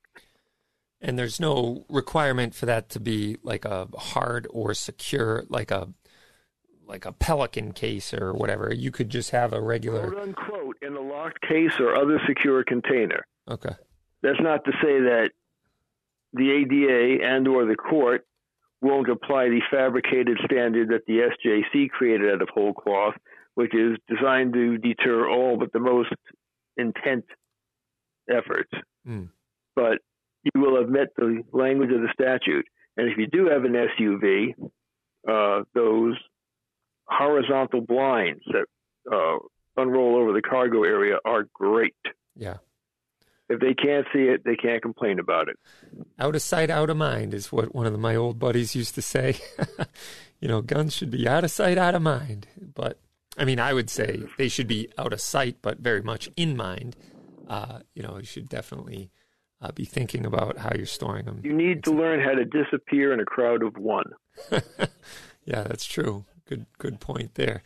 Well, that's great. That finally puts that to rest for us. I knew it was one of those nuanced conversations, but you see people leaving the gun store sometimes, and they're nervous as a long-tailed cat in a rocking chair factory about how they get the gun home. And I've even had customers who are moving to Florida who want to sell their guns before they drive to Florida. I'm like, look, it's perfectly legal. Nope, don't even want to risk it. I'm driving down there, and I'm just going to buy new guns when I get there. I'm like, oh, my gosh. That's quite the extreme take on it. But, Well, they've got pre-banned ARs or Glocks. They should sell them here. We need them here. They'll sell them for twice what they're worth, and they can buy 3 of them in Florida. That's true. That's a very good point. Yeah, no doubt about it. And anything pre-banned, please stay here. Yes, we don't need the supply to diminish any more than it already is. And if for whatever benighted reason you're moving to Massachusetts, buy some good stuff and bring it with you. That's true. That's a good point. Definitely. And remember, if you bring it with you when you move, you do not have to register it. Right. Exactly. So that would be a good way to go for sure. So, as far as safe transportation, as it relates to national law, like you're allowed safe passage through any state in the union. Well, nominally, yes. The statute was designed to provide that. But states like New York and New Jersey ignore the intent and claim it is an affirmative defense. So if they stop you and search the car and find guns, which is why you don't want to be going through New York and New Jersey with your NRA or from my cold dead hands bumper stickers. Right. And I'm not kidding. Then what they will do is they will seize the guns and charge you with illegal possession because you're not licensed in New York or New Jersey. And it will be up to you to use FOPA, the Firearms Owners Protection Act, the so-called federal law that protects you, as an affirmative defense to prove that you were, in fact, lawfully transiting between a place where you could legally own the guns and another place you could legally own the guns that were merely passing through the benighted cesspools of New York and New Jersey. Mm. And Massachusetts is a close third to those two. So people who drive through take some extra fuel and fuel up before you hit those states and run the gauntlet. That's my advice. Well, the most outrageous example in Massachusetts I can recall, and you may remember this also about 4 or 5 years ago, some guy had a belt made of deactivated cartridges, the strip of machine gun belt. And he was wearing it as a belt, and it was clearly deactivated. But they charged him with unlawful possession of ammunition. Oh, that's unbelievable. I got a buddy, and I know we got to go. We're up against the break, but I got a buddy who has the shell driveways, like the seashell driveways. Well, yeah. He has an actual shell driveway, if you know what I mean. And I said, geez, someone walking by picking up a piece of brass might be in violation of the law just by having that brass driveway. But given the scrap value of brass these days, that's a hell of an investment. I know. Oh, man. Well, thanks so much, Keith. And we'll have you on again, of course. I appreciate all your insight. And how do we get a hold of you, Keith? What do people do to get a hold of you? Well, they can go to my website, which is kglangerlaw.com, or they can email me, keith@kglangerlaw.com, or just call me at 384-8692, and that's a 508 area code. Awesome. And we'll drop that into the chat. So thanks so much, Keith. And don't forget, we have a special treat for the women listening. Ladies Month is the month of May here at Cape Gunworks. And we have a special First Shots course for ladies only. If you've been thinking about getting your gun license and you want to try a gun out for the first time, go to capegunworks.com and click on the class calendar to sign up for our ladies only First Shots May 7th. More after this. We will be right back. You're listening to Rapid Fire.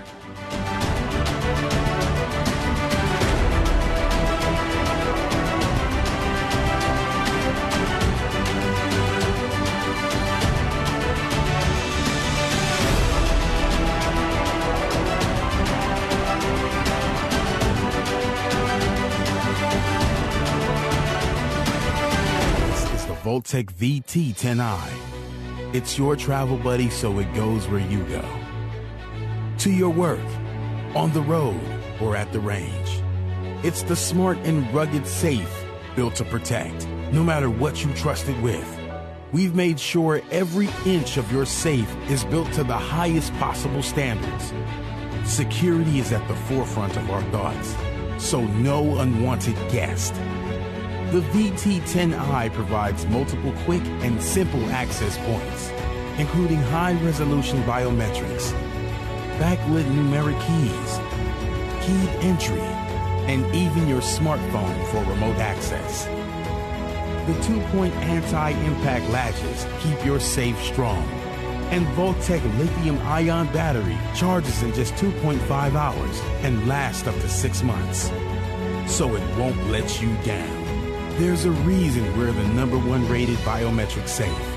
Get yours at VoltecSafe.com and find us online at Facebook.com/VoltecSafe.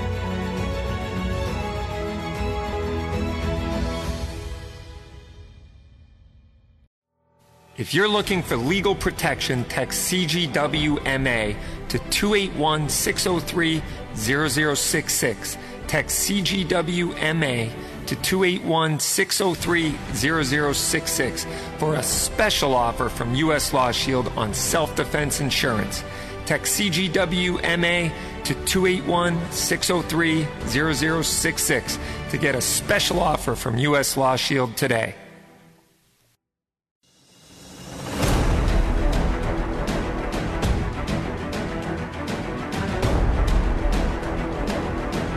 And welcome back to Rapid Fire, your weekly show about all things guns, freedom, Second Amendment, and self-defense. I want to thank Attorney Langer for joining us.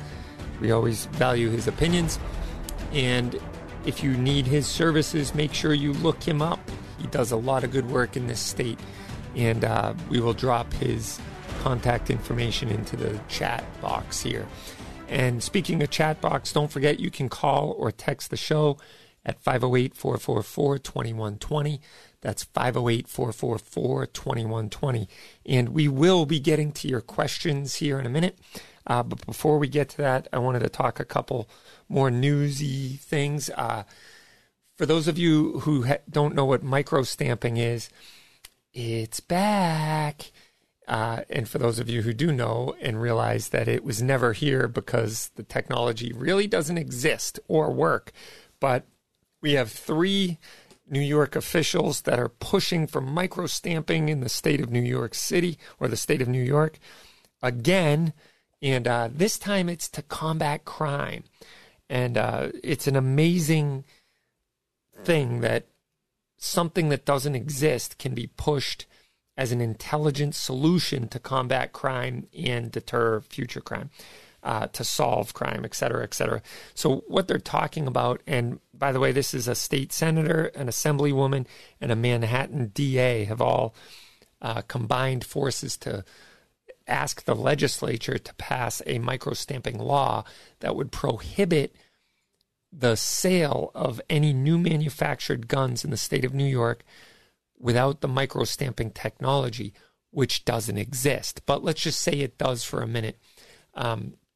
That would drastically reduce all of the guns that are possible to be sold in the state to 0. So you could effectively accomplish gun control with the passage of this new microstamping law. And the funny thing is, the argument for it is that there's a lot of gun crime on the streets, or crime with a gun on the streets, so we need to be able to combat future crime by putting this microstamping technology. And let's call this what it really is. It is a backdoor gun ban. There is no other way around it. The technology doesn't exist. Even if it did, it would ban guns from being able to be sold to the people who buy them at gun stores, who aren't the problem in the first place and the ones you need to be worried about. It's the criminals who are continually let out of jail for their violent, heinous crime, back out on the streets to recommit. And the bottom line is, you just, want to perpetuate the problem so that you have talking points and more laws to pass, with never, ever solving the actual problem of violent criminals walking around on our streets, even though they could have been sentenced to long terms and been put away for a long period of time. But anyway, why, you dirty varmint! That is too much to ask the people of New York.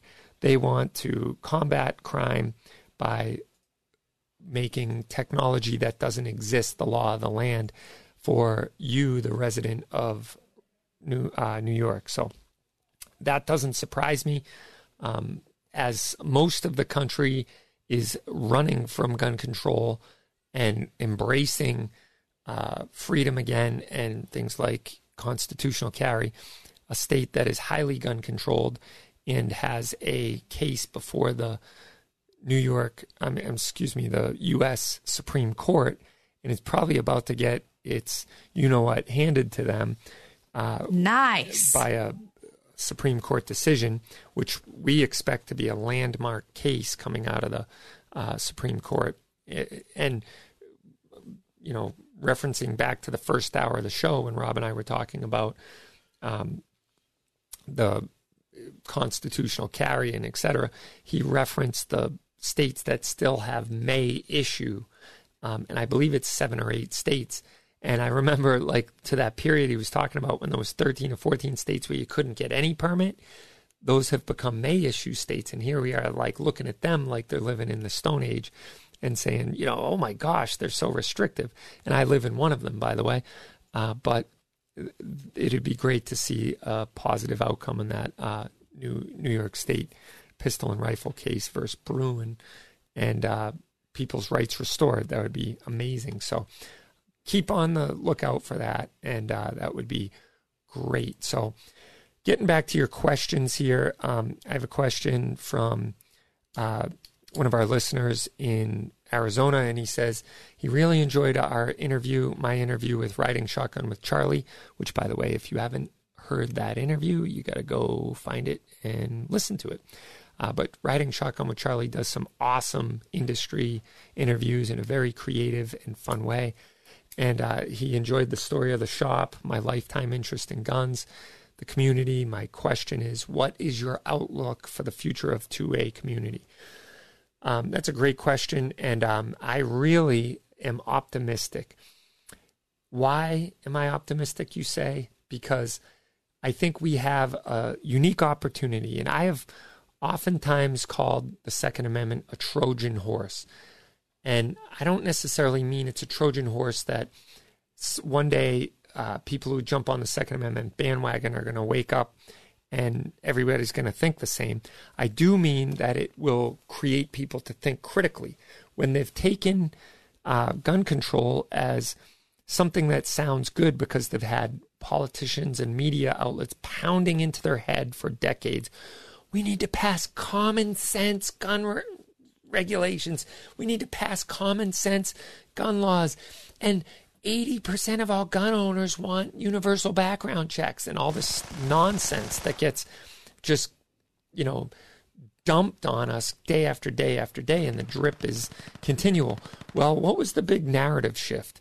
The big narrative shift was when they got their way with defund the police, when they got their way with letting violent felons out of jail because of COVID, when they got their way of no bail and low bail cities, and their revolving door policy for violent criminals to basically appear and go on and sin no more. And yet they're right back out on the street committing violent acts. And the good people starting to see their cities burn, their, you know, businesses burn in their communities, and say, holy smokes, this isn't what I signed on for. And I've never really been a gun guy, but how do I get a gun?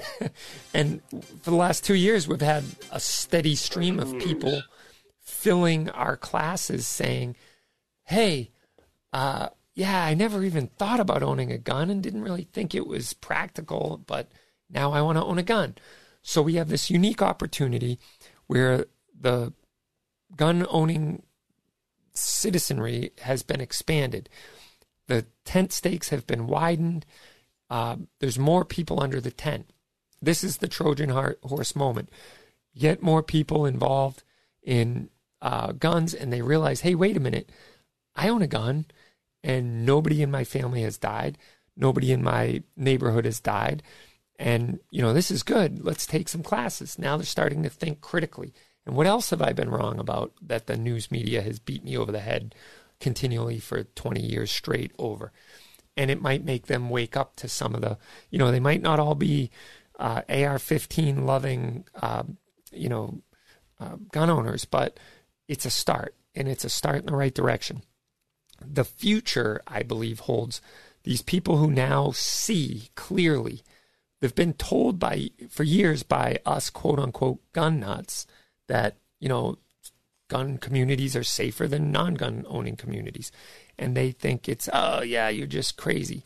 But now that they see it, and they can see the outcome and the effect of highly gun-controlled areas with soft on crime and defunding the police moments and movements, they understand now.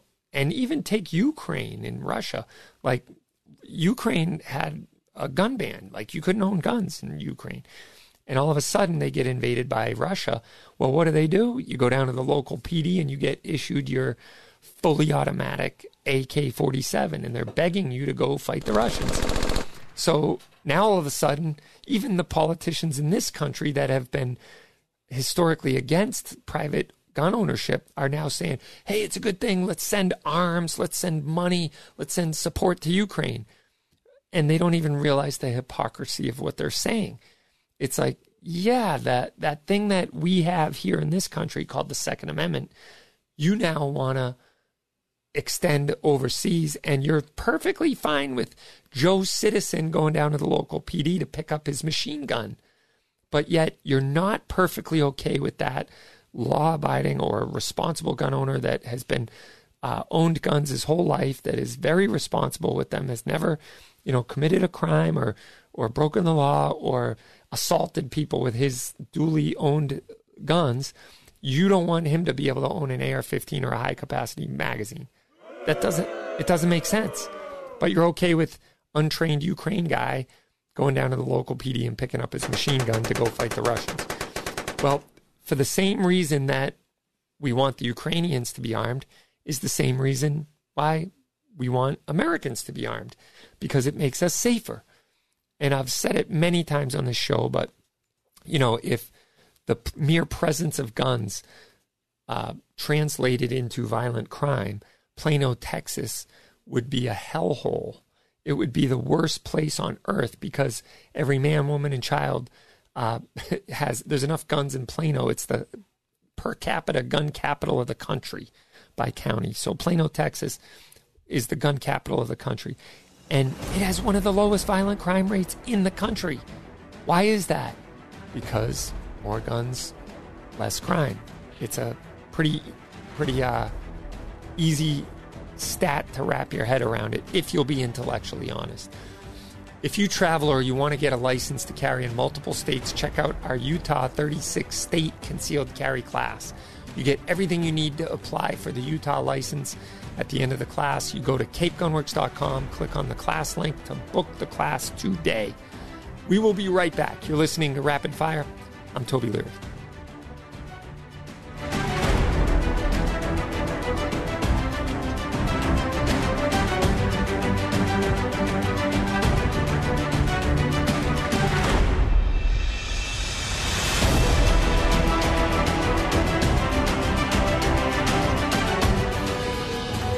Made in America since 1949. Family owned and operated. Legendary performance. This is Hornady. Federal delivers a knockout punch with the leading defensive ammo on the market. Federal Punch hollow points are accurate and reliable in all defensive situations. When you need reliability designed to provide a balanced mix of effective penetration and expansion, you need Punch defensive ammunition from Federal, the leader in nickel-plated brass ammo with a sealed primer to deliver reliable feeding and ignition. Get Federal Punch defensive hollow point ammunition here at Cape Gunworks. Snap Safe, featuring a pry-resistant 3/16-inch solid steel door, 2300 degree Fahrenheit 1-hour fire shield protection, and a lifetime warranty. Snap Safe, a modular safe with welded safe security. If you're looking for legal protection, text CGWMA to 281-603-0066. Text CGWMA to 281-603-0066 for a special offer from U.S. Law Shield on self-defense insurance. Text CGWMA to 281-603-0066 to get a special offer from U.S. Law Shield today.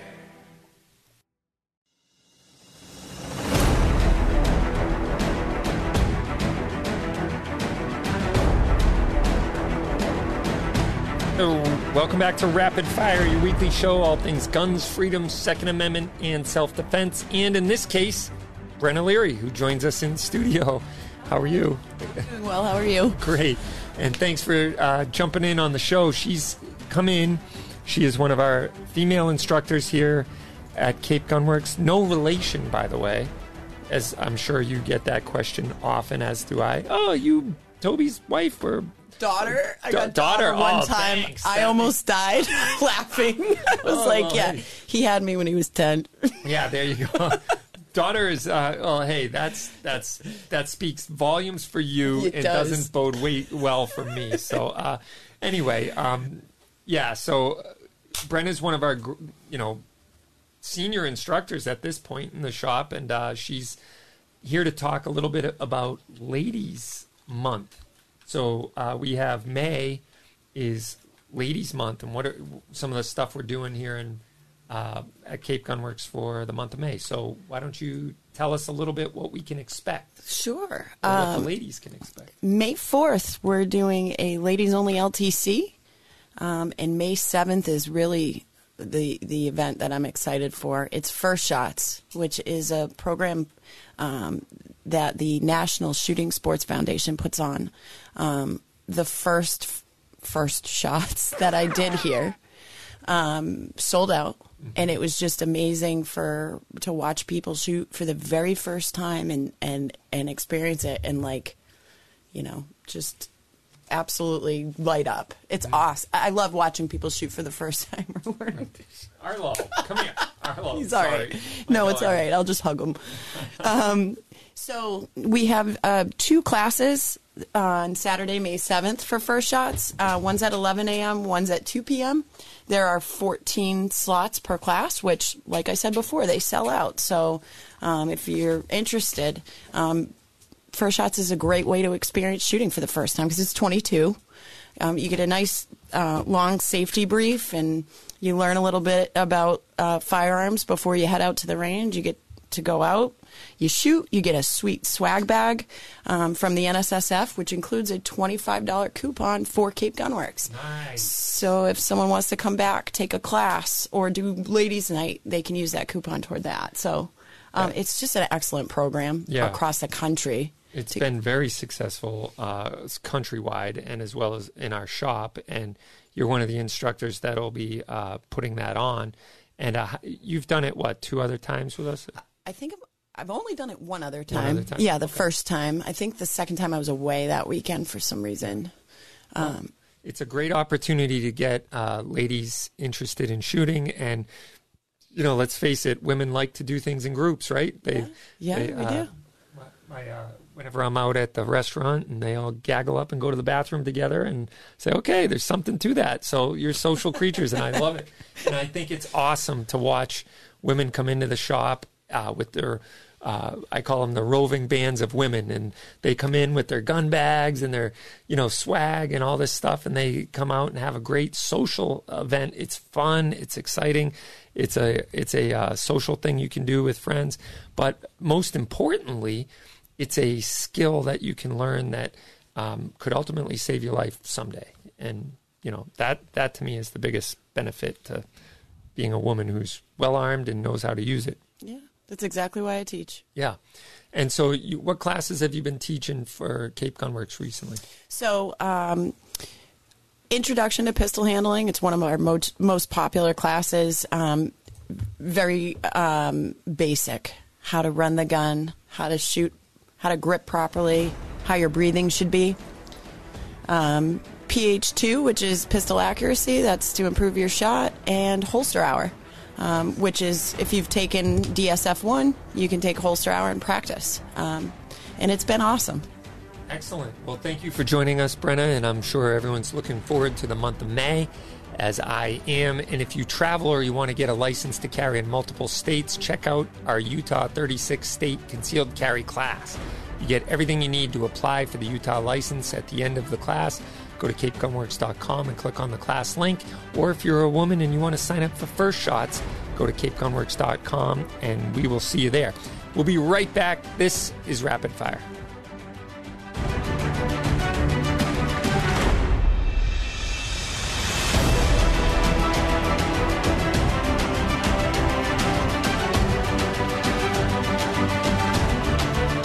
If you're looking for legal protection, text CGWMA to 281-603-0066. Text CGWMA to 281-603-0066 for a special offer from U.S. Law Shield on self-defense insurance. Text CGWMA to 281-603-0066 to get a special offer from U.S. Law Shield today.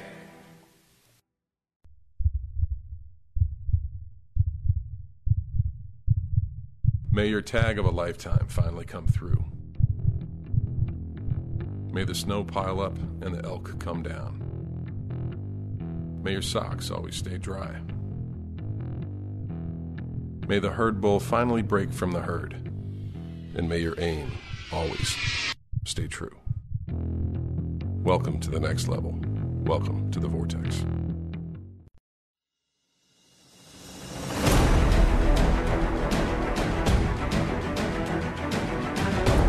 Welcome back to Rapid Fire, your weekly show, all things guns, freedom, Second Amendment, and self-defense.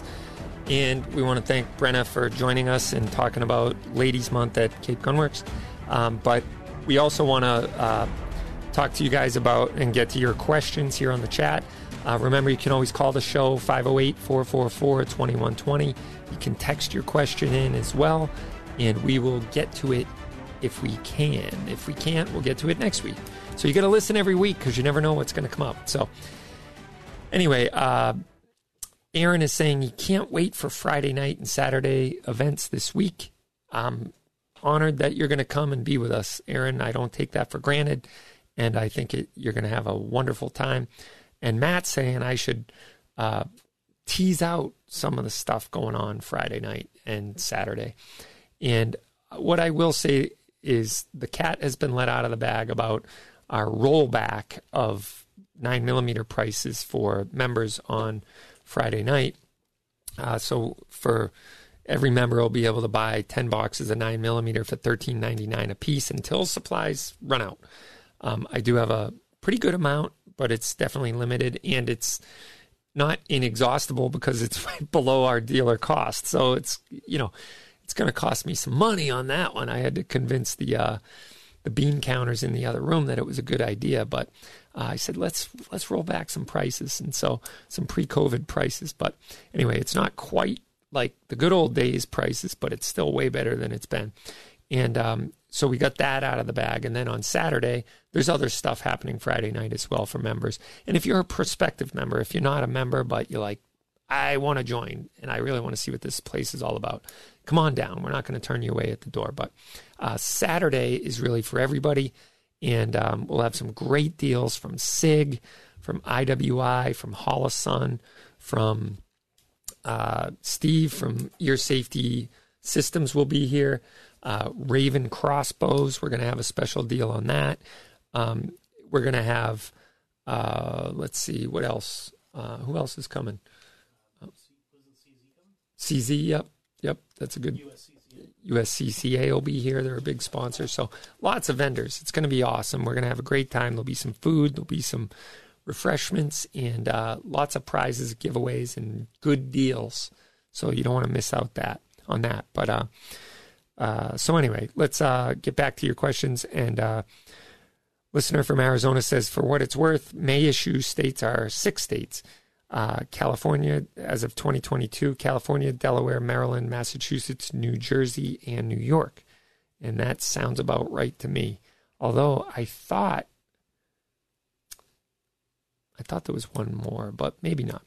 I think Washington State, they just banned magazines. I don't think they banned I don't think they're a May issue state, but anyway, 6 too many, right? Would love to see 0 May issue states, and that's hopefully what the Supreme Court's about to do. And Mike is saying that FPC, or Firearms Policy Coalition, sent an email regarding H4038, which is a bill in the legislature. Have I heard of it? I don't know. Oh, yeah, Hawaii. There you go. I knew there was another one. I do not know what 4038 is, but let's see if I can figure it out. You never know, because 4038, let me see. I don't know.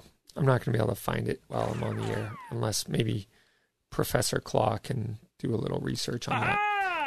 I unfortunately am not very well versed at figuring out, tracking bills by what their names are. But, if you tell me like, oh, it's the, micro stamping bill or something, I'd be able to.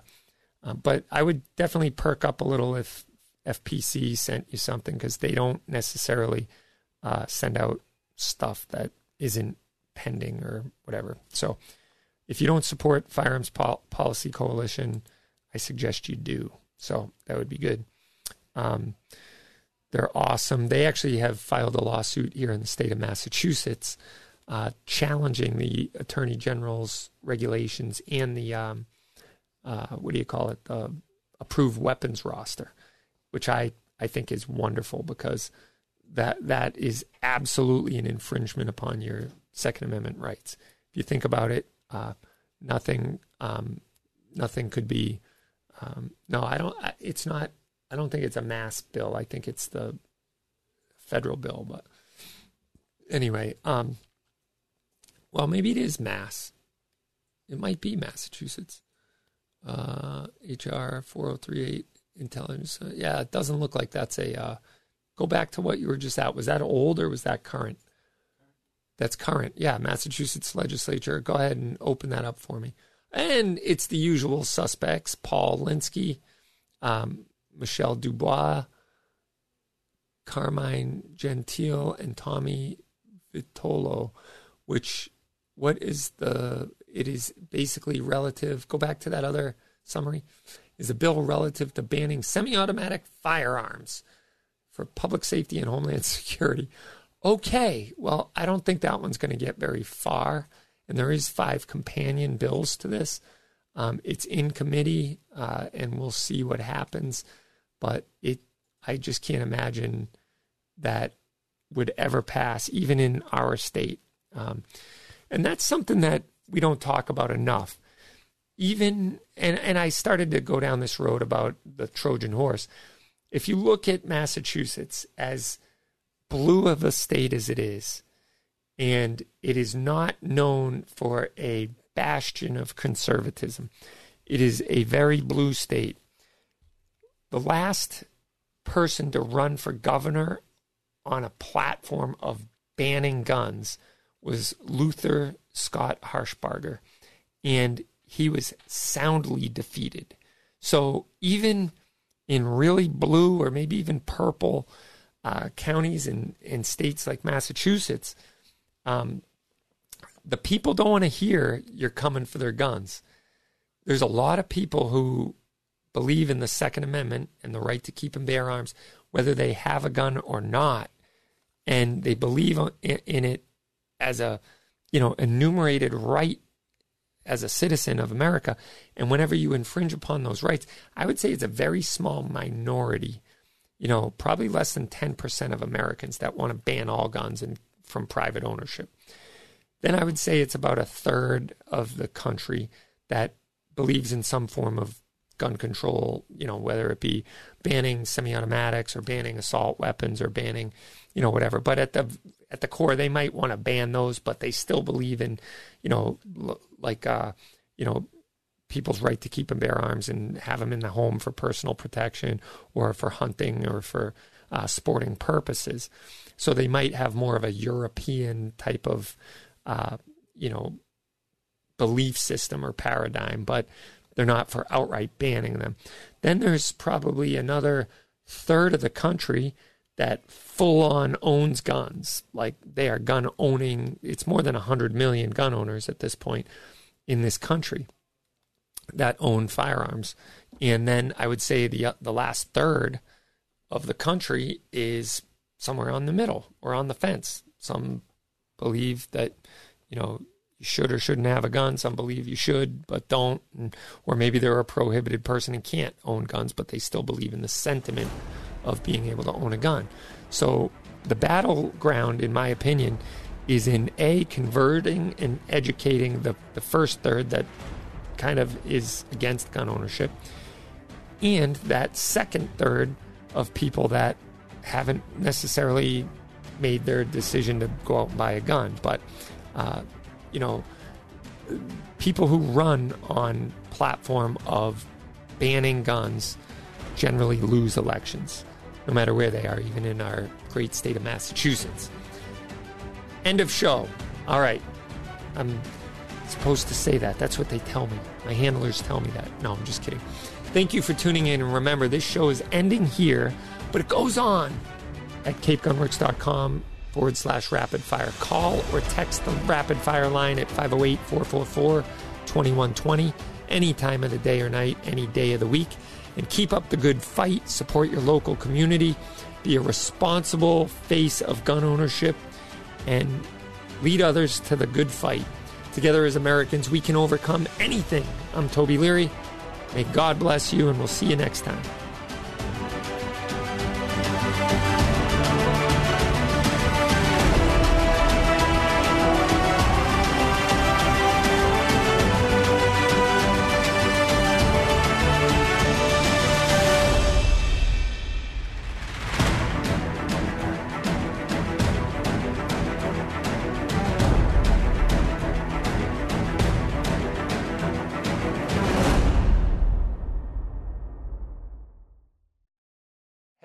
Who's ready for another episode of Toby Takes on the World, Part 2. And this is Joe the Gunsmith has challenged me to a